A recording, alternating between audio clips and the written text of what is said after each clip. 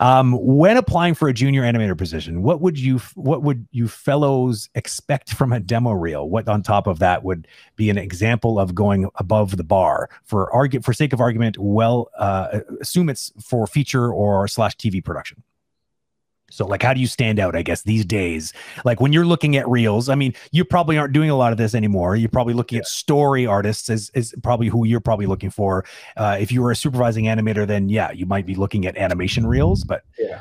As a director and when I was head of story, yeah, even as a director, I'll still be more involved in like a story artist selection because it is a bit more of a department that's directly tied to that front end.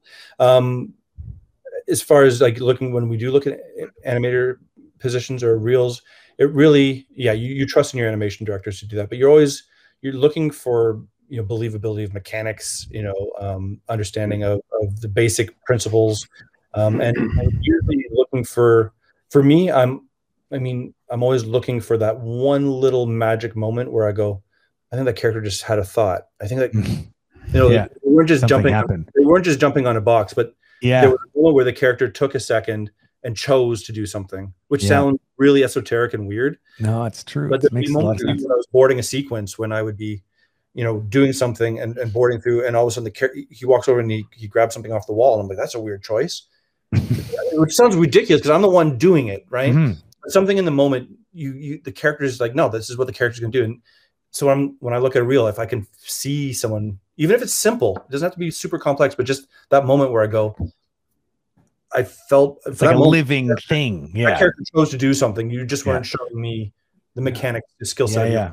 It's interesting. I completely agree. And this regard, that's the same thing for, I don't think there's such thing as a reel for a junior position or a mid or a senior position. Just a good reel is a good show reel. I mean, the expectation of the quality level might varied depending on the position, but seeing the thought process, super important. Is it original? Is it memorable? Is there something in there that, am I going to laugh at something? Am I going to be touched at something? Am I entertained by what I'm seeing, not just recognizing the technical skills that went into that. Yeah. Look at those F curves. Wow.